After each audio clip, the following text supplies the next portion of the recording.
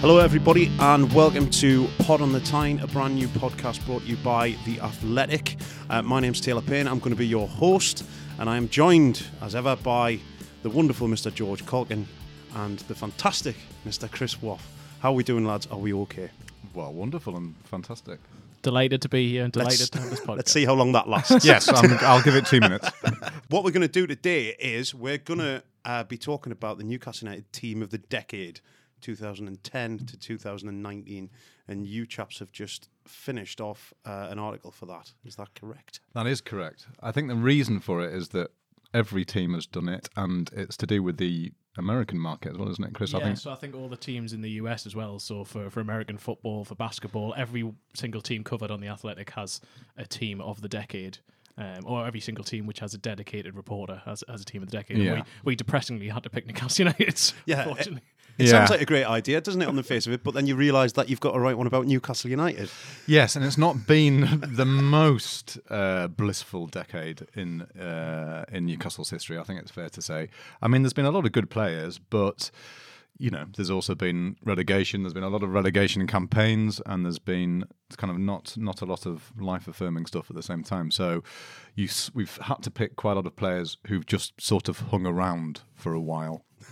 As well as being players who've been decent. So I think I'm sure there'll be a few controversial picks in there, but we've done our best. So between you've come up with this 11.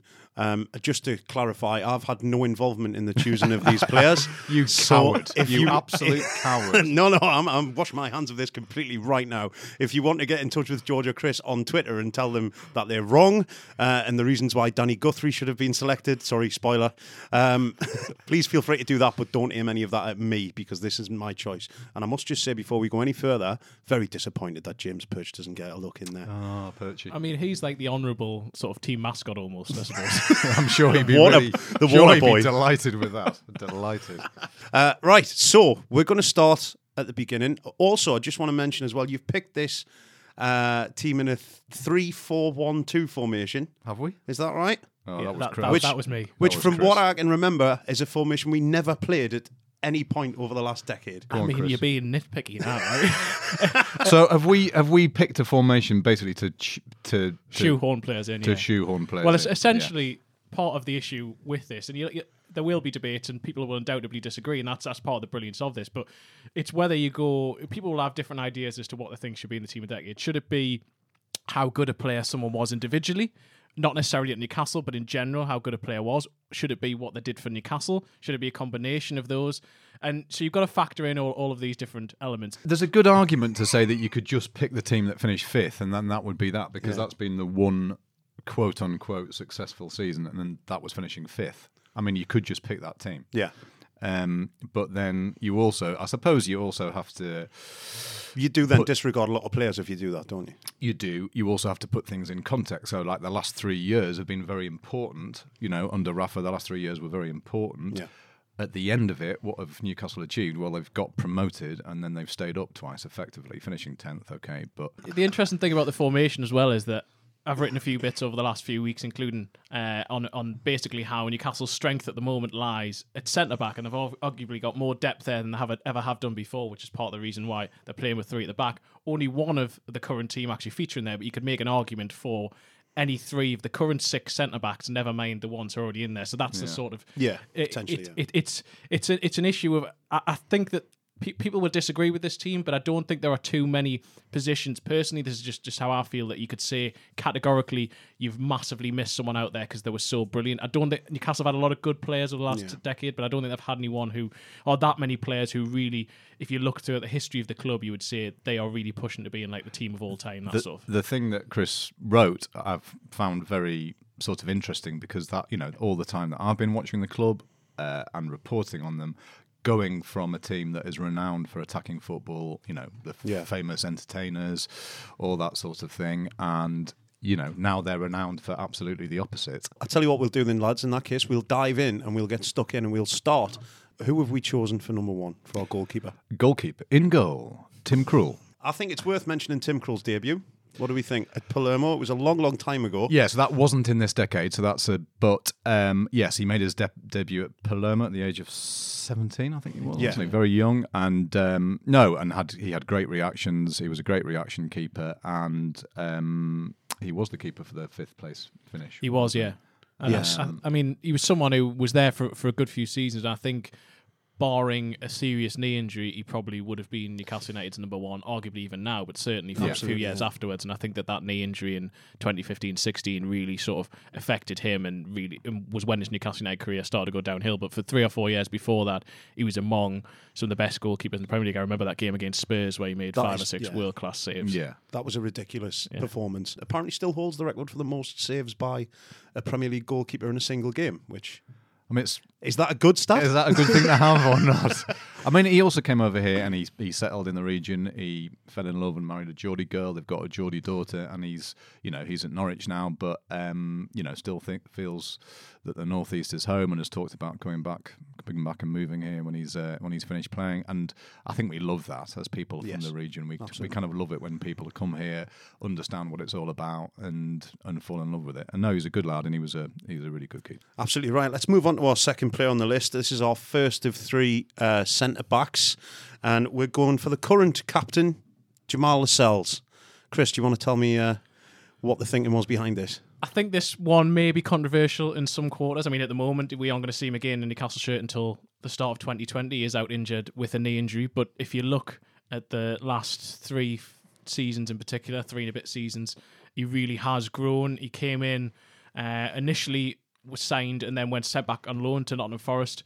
Played bizarrely as a left back at Man City, if I remember correctly, in the 6-1 Yes, when yeah, he I was remember very that. rarely played under Steve McLaren.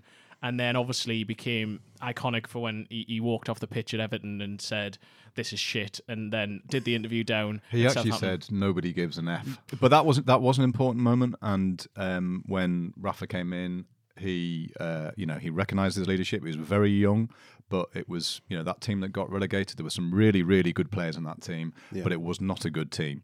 And he stood out for being somebody who cared, who had that leadership, and then played a vital part in that promotion campaign, and then the 2 campaigns in Newcastle, Newcastle staying up. I think when Lascelles came in, I think we thought, a big, tall, strong lad, young English defender. Let's see what he brings.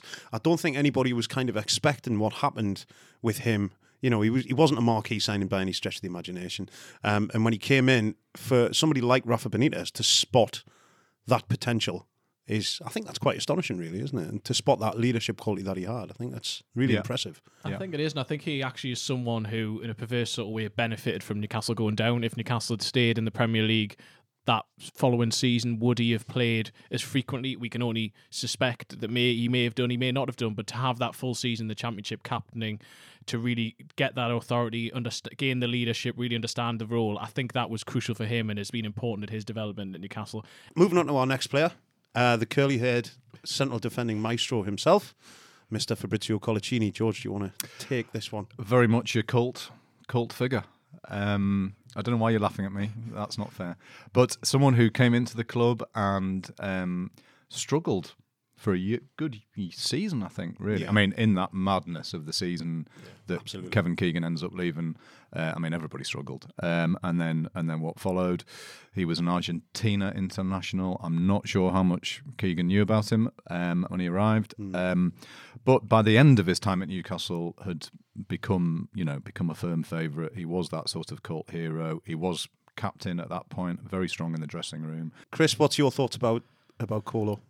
I mean, he's almost came to England at a time just before what you have now, where obviously it's in vogue to have centre backs who are very good on the ball, and I think at that period there wasn't too many.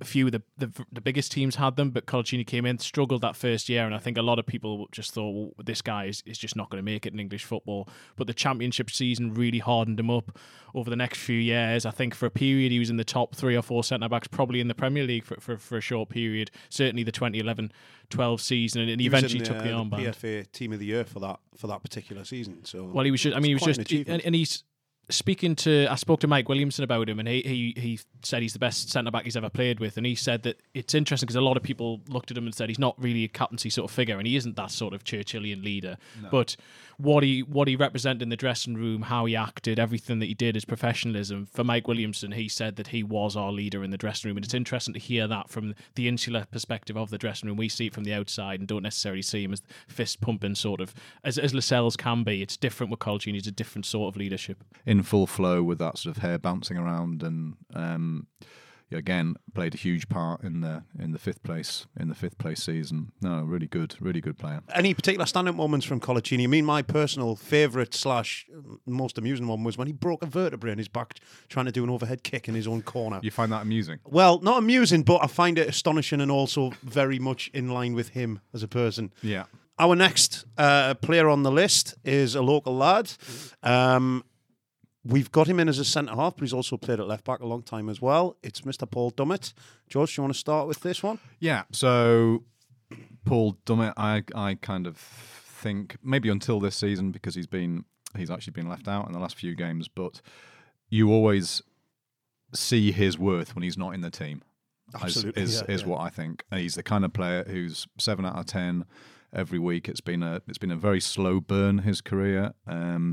But it got to the stage where Chris and I went to see Rafa in Liverpool a few weeks ago, and we were talking about, he was asked a question about the most underrated players that he's ever managed, and he singled out Paul Dummett and who was the Liverpool player? Lucas Leiva. Lucas Leiva. And Right.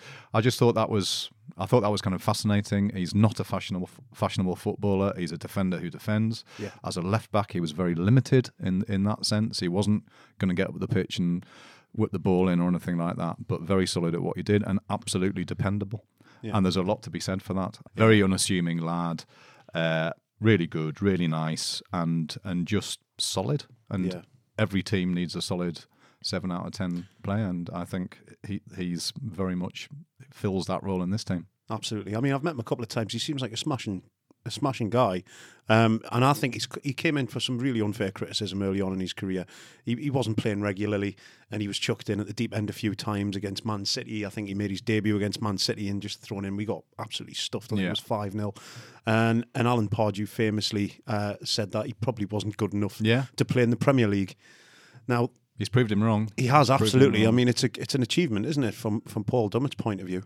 Oh, yeah, and I think that the one thing that I've always taken about Paul Dummett is that you look at the academy lads, including the ones who are in his age group, who a lot of people said are more talented. A lot of them could have become, in theory, very good footballers based on talent alone. Yeah. And they laughed. I spoke to him earlier this season, and he basically they laughed at him when he went on loan to Gateshead and said, "What are you going there for? What are you going to, when they were conference side? Why are you going there?"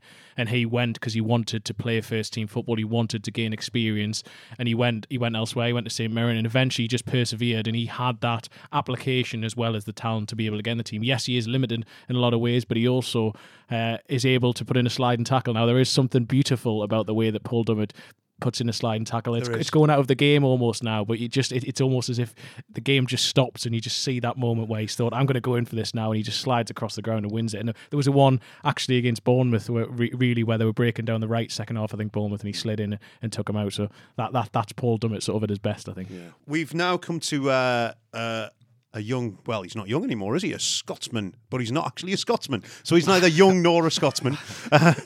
Matt Ritchie.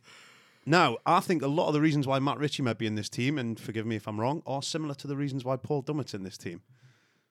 Yes, he's stayed here for quite a long time. I think that's harsh. I mean, I'm happy to. I mean, you, Chris, wrote a great thing about Ritchie earlier this season, and there's a fabulous clip on Twitter that you can find. In fact, you can probably remember which game it was, but it was against Spurs away. Spurs away, so Newcastle won that game.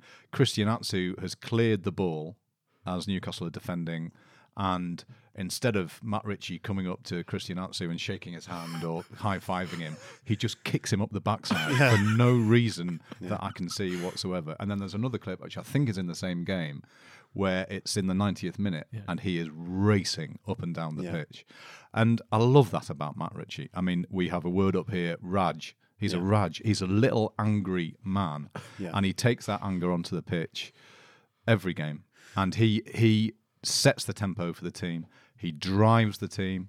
He keeps it going. And he runs himself to a standstill every match. Yeah. He doesn't score enough goals. He doesn't put enough crosses in. But he sets the tempo for the Yeah. team, and I love that. I love that about him. I think he lifts players around him as well. He kind of, whether through sheer fear or whatever, that he's constantly barking orders. You can hear him on the pitch. He's very vocal. He's the kind of player you'd hate to play five-a-side against. Oh, God. Because he would just be at your ankles constantly, Yeah. pushing you into the boards, causing all kinds of problems. But I think we forget about the impact he had in that season in the Championship as well. I think he had a wonderful season that season. He scored a good few goals, Yeah.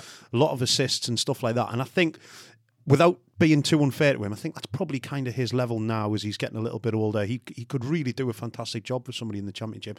But I have to say, I do miss him when he's not there, when he's not playing. I think the team miss him. I mean, actually, in recent weeks, they've been doing okay, but I do think that just that drive, that it's an infectious intensity. It's what I always use about Richie. You can just see when he's on the pitch that suddenly everyone else is sort of their levels raised because they know that he's not going to accept anything less than that. And I mean, he's been in the press box in the last few weeks watching the games because obviously he's been injured, and it's hilarious watching because you get sometimes where players aren't playing and obviously they're a little bit reserved. Richie is exactly how he is on the pitch. He's slamming his fist. I remember when Matty Longstaff scored, he jumped up and he was celebrating with everyone in the press box. That's, for him, he just lives and breathes it. And in terms of other clips of Richie, there's a brilliant one from the Fulham 4-0, the last game of last season, where Cher scores and they're celebrating and Richie just keeps slapping him in the face, and eventually Cher has to stop him and point in his face to stop doing that because this has got beyond the point of being funny, but that is just Matt Ritchie. And Rafa, for the benefit of this team of the decade, Rafa says about him, he's mad, but in a positive way, and that's not a bad description, is it? I'll never ever forget that penalty that got chalked off against Burton Albion as well. I would imagine he was seething about that. The most ridiculous decision I think I've ever seen on a football I think pitch. he wakes up seething. That's his waking state. Yes, it's I just think that's his simmering anger. Yeah, I think so, yeah. I remember Excellent. actually when Newcastle trained in the Republic of Ireland, I don't think it was last summer, I think it was the summer before, I was across covering them at the time. I was working for the Chronicle and Journal, and I had to Facebook Live. I think you may have joined in this Facebook Live, actually, George, and it helped with the commentary. And I was wearing sunglasses because when I started the Facebook Live, it was bright and sunny. By the end of it, it wasn't. And at one point, Matt Ritchie just turned around and he went, "Take those bloody glasses off. What are you wearing them for?" And just in the middle of this video, I was like, we're streaming live. I don't care. That is just Matt Ritchie. Just will tell you on it. It's just brilliant. Constantly angry about everything. That was a bit better as an anecdote. Yeah, I'm slightly improving as We're it getting there. We're goes. getting there. Let's move on. Centre midfielder. We've got the enigmatic, handsome Frenchman, Mr. Johan Cabaye. Let's start with Chris. Memories of Johan. Well, in terms of someone who can run a midfield, can play the ball forward, can pick out that pass, Newcastle haven't had anyone quite like him since he left or for the few years before he was there. I think that in terms of playmakers of the decade, there's without doubt he was probably among the first 2 or 3 picks I would have had in this team. Yeah. That 2011-12 season, I remember there was a lot of debate when he came in that summer because Newcastle had let Kevin Nolan leave.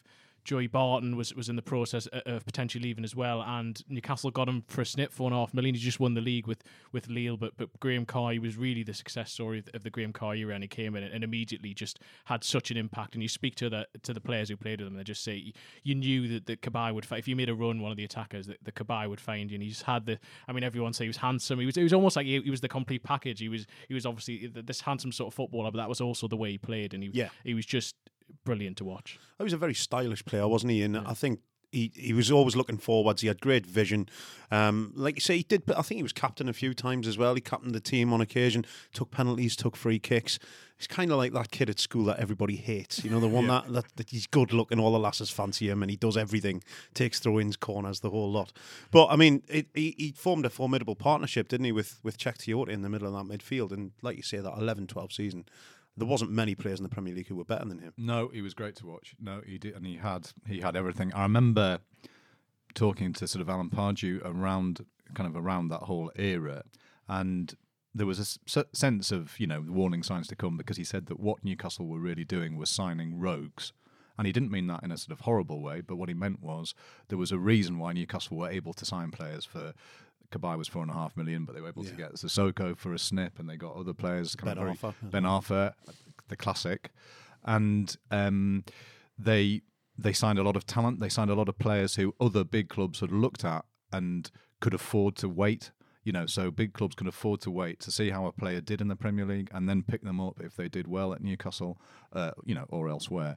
And I think Newcastle sort of became, unfortunately, were that sort of stepping stone club, because it wasn't all sweetness and light with Cabaye. I think he was a sort of tricky character, but on form and committed, and on those good days, he was a fabulous footballer and great to watch. He provided us with some iconic moments as well. The free kick against Man United stands out to me as being just such a wonderful moment. I remember the noise inside St James's Park when that ball hit the bar and then came back up and nestled in the corner.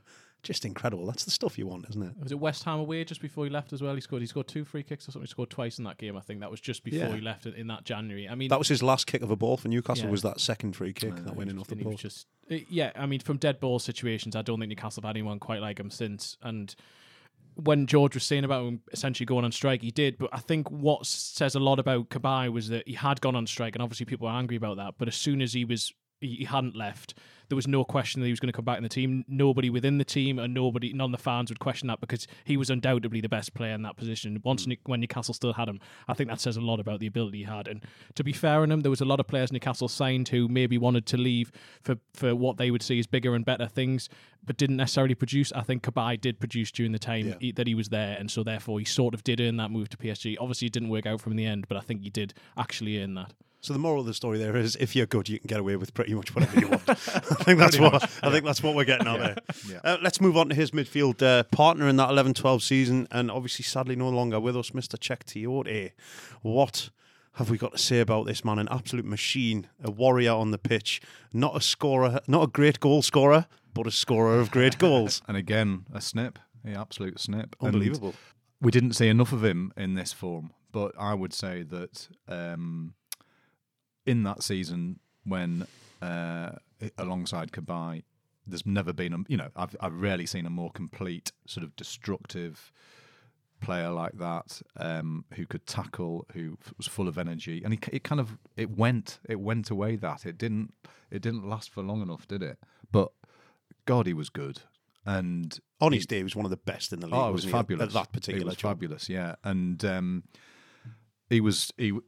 I mean, I remember the European campaign. I'm going to rival Chris with this anecdote. It's just a nice little personal memory I've got, because I've got this picture on my phone of me playing air hockey on my iPad with Cheick Tiote on the back of a plane going to Europe. There was something really unprecious about Newcastle in Europe, because I know Alan Pardew is a very divisive kind of figure and stuff, and polarizing figure, and that's perfectly understandable. But he was very unprecious about that European campaign, and the press were very much part of it. Anyway, so on the back of the plane that one time I was playing air hockey with Cheick, and he was just a kind of lovely fella too. But on form, he was sort of unstoppable.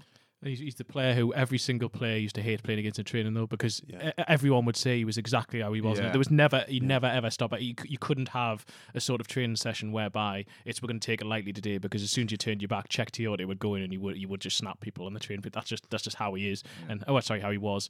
And in terms of Tiote as well, I think that.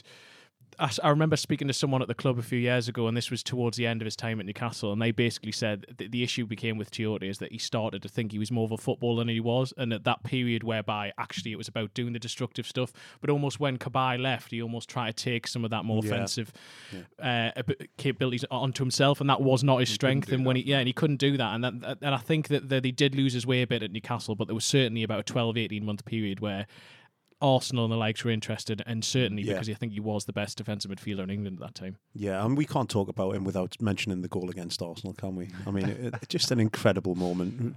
Just astonishing in the fact that Newcastle came from 4-0 down, but at the same time, the best he's ever struck a ball in the years that he was here. And when you see that just curving away as it goes away from Szczesny and nestles in the corner, it's just incredible. And then the celebration as well is just the celebration was extraordinary. Everyone piling on. But that is definitely the celebration of a man who doesn't score many goals, isn't it? Let's be honest. It's incredible. I think he couldn't believe it as much as we couldn't. We're going to move on a little bit now, and we're going to move on to our next player, which is the mercurial, huffy Frenchman with magic in his boots, Mr. Hatem Ben Arfa.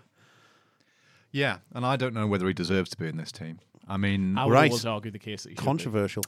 Well, I mean, I feel that about a few of them, but I think he deserves a place in this team for what he represents as more than what he actually was, which was a very gifted player, but who did score a couple of really iconic goals. But I think he was also a liability, and he could be a liability.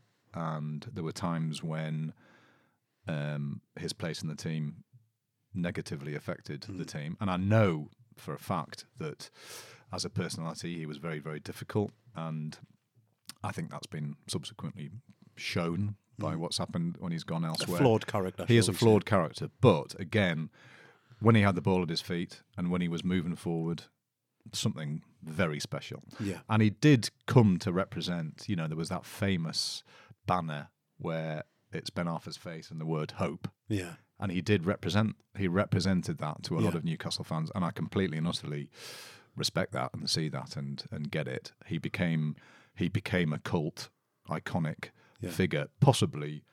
I mean, I think there was this sense of it could have been more, it could have been more, it could have been better if he'd had a different manager, But I think he's had that sort of reputation wherever he's gone throughout his career. Yeah. And I don't think that's a coincidence.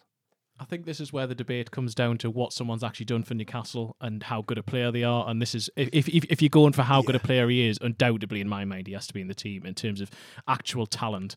Did he produce it for Newcastle? No, he didn't. Far too infrequently. I remember it used to be funny watching on the touchline when he was playing on the left, and he would be on Pardew's side, and the whole of that half Pardew would just shout at him, and then he'd flip. You could see he felt liberated during the second half because he was on the far side of the pitch, so Alan Pardew couldn't shout at him the whole game because he just wasn't whatever the instructions were he was meant to have. He just wouldn't listen to them. He would do whatever he wanted. But I think he was also a player you had to just allow to do whatever he wanted. I mean, he's on the left of this formation, this team, just to fit him in. Ideally, you'd probably want him as a number 10. But yeah, I think it's, as George says, more what he represents. And in terms of talent, I don't think Newcastle have had a more talented player over the last decade than Hatton Ben Arfa.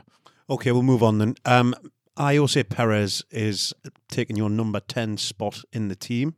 Again, a player who maybe a few people might not think deserves a position, but I would say in the last couple of years his performances have probably merited that number 10 spot. What do we think, Chris? Yeah, and I think that in terms of longevity, he possibly goes in there as well. 5 years he had at Newcastle. He was signed initially as a development player, but immediately almost became a first-team player. I remember the flick at West Brom. I was at the stadium that day, and that was quite a phenomenal finish. And you saw then the technical ability he had. I think part of what's always held Perez back was the fact that nobody was really sure his best position was. Was he a striker? Was he a number 10? Was he a left-sided forward? He would play in all those sort of positions, and rarely did he nail one of those down until really 2 seasons ago, where Benitez played him as a number 10. He didn't provide that many assists. He didn't provide that many goals until the latter half of the season. But what he did off the ball, Benitez always says about how intelligent a footballer he is, both on and off the ball. And I think that he was massively underrated. I don't think he's in terms of the very best footballers Newcastle have had over the last 10, 20 years. But I think in terms of what he was able to give to the team, he does rank alongside just about any player you could have had in that position over the last decade. Yes, it will be contentious, but I think he deserves a place. And they signed a player for 1.8 million. They sold him for 30. I know that's not the only way that you judge a footballer, but second half of last season, he looked like a £30 million footballer, or not far off. And, the word that Benitez always used was balance. And then suddenly when they signed Almiron at the end of the transfer window, you've got Almiron, you've got Perez, you had Rondon in front of them, and they were a pleasure to watch. You had this triangle, and suddenly it all made sense. And, that's been part of the narrative of this season, watching that Almiron struggle, because he hasn't built up that relationship with the other two people that are kind of around him. And hopefully that's, we've seen that kind of get better in the last few weeks. But suddenly it just kind of clicked last season. And it was, Perez, even last season, Perez was doing that, the goal celebration, holding his hand behind his ear because he'd got stick. He got stick from Newcastle fans. He did, yeah. And so, again, I think, I accept. I think that this is probably another contentious choice, but I think he deserves his place. Well, we'll move on. And next up on the list is the prodigal son, the divine ponytail himself, Mr. Andy Carroll. Of course, a current Newcastle United player, but also a former Newcastle United player as well. And I think he's in this team very much based on his prior his prior exploits in a black and white shirt. I think this is cheating as well, really. I can't remember who... You were very pro Andy Carroll. I was pro Andy Carroll. He doesn't really figure enough in this decade now that I'm looking at when he left. But I think he's the best that we've had in that time. I mean, in terms of that, I mean, in the Championship season in particular, he would be playing every week and you were watching somebody improve week in, week out.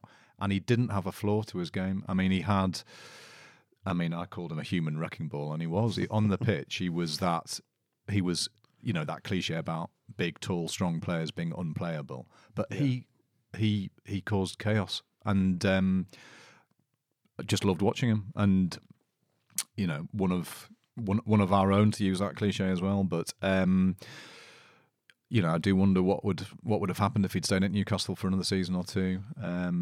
But in terms of sheer talent, in terms of sheer presence, Newcastle have not had better, and they've not had different. I mean, they've not had more different to him, if you know what I mean. I mean, I just think that difference that he has. Well, I also think the fact that, and I know that a lot was made about the fact it's a ridiculous amount of money that Liverpool are paying at the time, but the fact that Liverpool did pay £35 million for him at that time tells you how good everyone thought he was at that period. That first half of that Premier League season, I think it was 11 goals or something he scored, and he went, I remember the game at Arsenal where he scored the header, and he was unplayable. Yeah. When he was fully fit at that period in time, there was no other striker like him, and he was, and you speak to players who, and they say he was the one player defenders didn't want to play against because he wouldn't hold anything back, but he did it in a legal sort of way, and he is not only very good in the air, but he had a bullet of a left foot, and he just could score goals in all sorts of ways. And you do. It's almost that nostalgia of wondering what could have happened. Obviously, he's come back. And he isn't able to start games yet, and he's had so many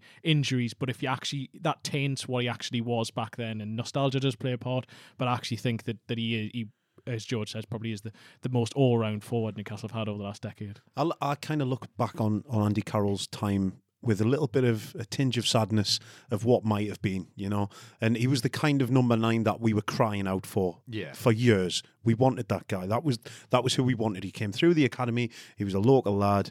He was a number 9. He was a big, massive wrecking ball of a centre forward, like you said, and that was exactly what we wanted. We got it for a season and a half. The season in the Championship was absolutely paramount to his development, and then we went into that 2010-11 campaign, and for half a year he was the best. But there was also that, there was the incredible stuff that was going on off the pitch around Carroll as well, and he was still going out in town, a Gateshead lad, and had all this adulation thrown at him, and there was like sort of mayhem, and it was quite, although as a journalist we're supposed to sort of be very we should be frowning on that kind of thing, and it was creating news stories and a bit too much attention around the club, and I can absolutely get that. But I also know, sort of from experience, about that feeling of being on the town as a new. I don't know it because I'm a footballer, because I wasn't. But sort of having been around Keegan's Nobody's team, questioned that. No, having been around Keegan's team and kind of growing up around those players, seeing it, and it's like very compulsive. There was this sort of,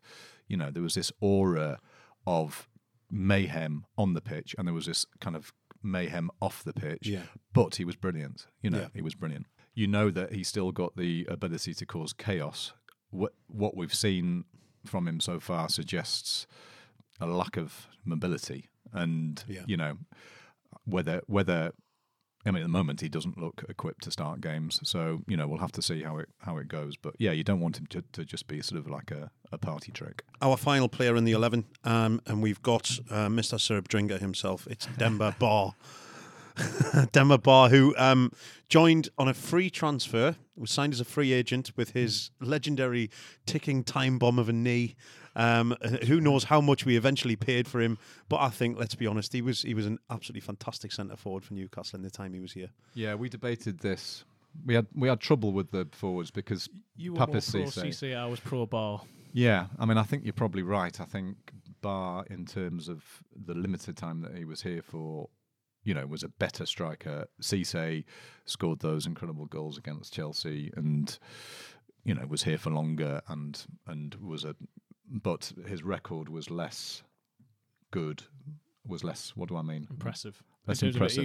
He wasn't. He started really well, Cisse, and then sort of tailed off. And then it tailed off. Whereas Ba, for the limited time that he was here, was exceptional. I suppose I always thought that I'm not sure how much he wanted to be here sort of long term, and I think that sort of taints my memory of him a little bit. But he was a great striker. I can appreciate that, but mentioning the strawberry syrup, that is up there with, and this probably says a lot about me, but if you actually watch that interview, I think it's with Jeff Shreves, it is one of the funniest interviews in terms of, because you can see, I think Jeff Shreves asks him, tell us a secret about you, and he sort of looks at him confused and he goes, syrup, and then you can see Jeff Shreves has no idea what's going on, and he's like, I love strawberry syrup, and that just became that, and then obviously it was Strawberry Syrup Corner and all that sort of thing, and that was, so he became a sort of cult hero as well, so I think there is that element of that. Why does this say something about you? I don't know. It's just the fact that I found that quite amusing. And Oh, okay. No, I mean, fine. it got to the point where they were selling Denver Bar strawberry syrup in the club shop. Yeah. It's nonsense, isn't it? Let's be honest. It is ridiculous. But I mean, not taking anything away from the guy. He had a quite a good 18 months to nearly 2 seasons here. Some of the goals he scored were fabulous. The one that stands out for me is the goal against, I think it was Reading away, where Cheick plays a long ball over his shoulder and he volleys it first time into the net. And like, I just love anything like that. You know, it was almost Bergkamp-esque in its finish. I love out like that. Me. Well, I also remember the hat trick at Halloween. I was up at Edinburgh Uni at the time, and Newcastle. It was the 2011-12 season, and every single week it was like Newcastle haven't played anyone yet. And they went to Stoke, which at the time there was the cliche: you go to Stoke, you're not going to get anything. It was a nighttime game, and Barr was just. I mean, he took all three. He was just phenomenal. And I think that there was Cisse came in the second half of that season and sort of got them towards that 5th place, and Barr got shuffled out to the right and then got moved back the next season. It was accommodating the two of them. But I think when Barr was up front in the first half of that season was, I think, when Newcastle looked the most complete as a team. Personally, that's how I felt, just because I think he was more than just a goal scorer. He was a bit of an all-round. He was ungainly in a lot of ways, and he wasn't necessarily a pretty footballer, but I think he was a very good all-round footballer. Absolutely right. We're going to wrap it up there with the team of the decade. Is there any honourable mentions that didn't make it in? I mentioned Kevin Nolan. Jonas Gutierrez was a name that yeah, he was very close to me. up. We had to leave him out at the last minute. Kevin Nolan, in terms of, he wasn't there that long, but championship winning captain. Yeah. Amazing captain. Absolutely. One of the most important captains in Newcastle's history, I'd say. Jose Enrique, I don't think it was that far away. If we'd gone with fullbacks, probably Danny Simpson to a degree, I suppose. I don't think they've been blessed with brilliant fullbacks, in all honesty, over the last decade, which is part of the reason for the formation. Up front, Cisse as well, so Cisse was very close.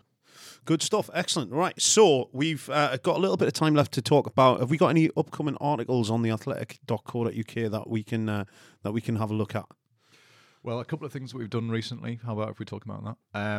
So I've had a piece with Steve Howie, the former Newcastle and England defender, and the reason I did that is that it's 25 years since he made his England debut whilst he was at Newcastle. So, and he's someone that I've known for 25 years. So I've written a kind of quite personal piece about England, and just sort of about our relationship, which is kind of quite unusual in the sense that it was a time when Newcastle's training ground was open, so journalists could kind of go down every day. It was under Kevin Keegan, and I was a young, snotty-nosed reporter working for a local paper, and I went down. He was the same kind of age as me, and we just hit it off. And so this professional relationship developed into a personal one. He ended up being my best man when I got married. Not that marriage lasted much longer, but very long. His best man? No, he was already married. See. No, what's happened there, George? He was already married. And we've had this relationship, and some of that relationship has been based around alcohol. But we kept in touch when he moved to Man City, and I would go down and stay with him and stuff like that. Anyway, I wanted to write this piece to sort of celebrate that 25 years. He tells some very funny stories, so people can have a look at that if they like. Wonderful. Chris, what about you? Mine's not quite as uplifting or amusing as George's, unfortunately, but I was... surprise there. But I was at Mansion House in Jesmond not so long ago for what was a very important Newcastle City Council Planning Committee meeting, as boring as that sounds.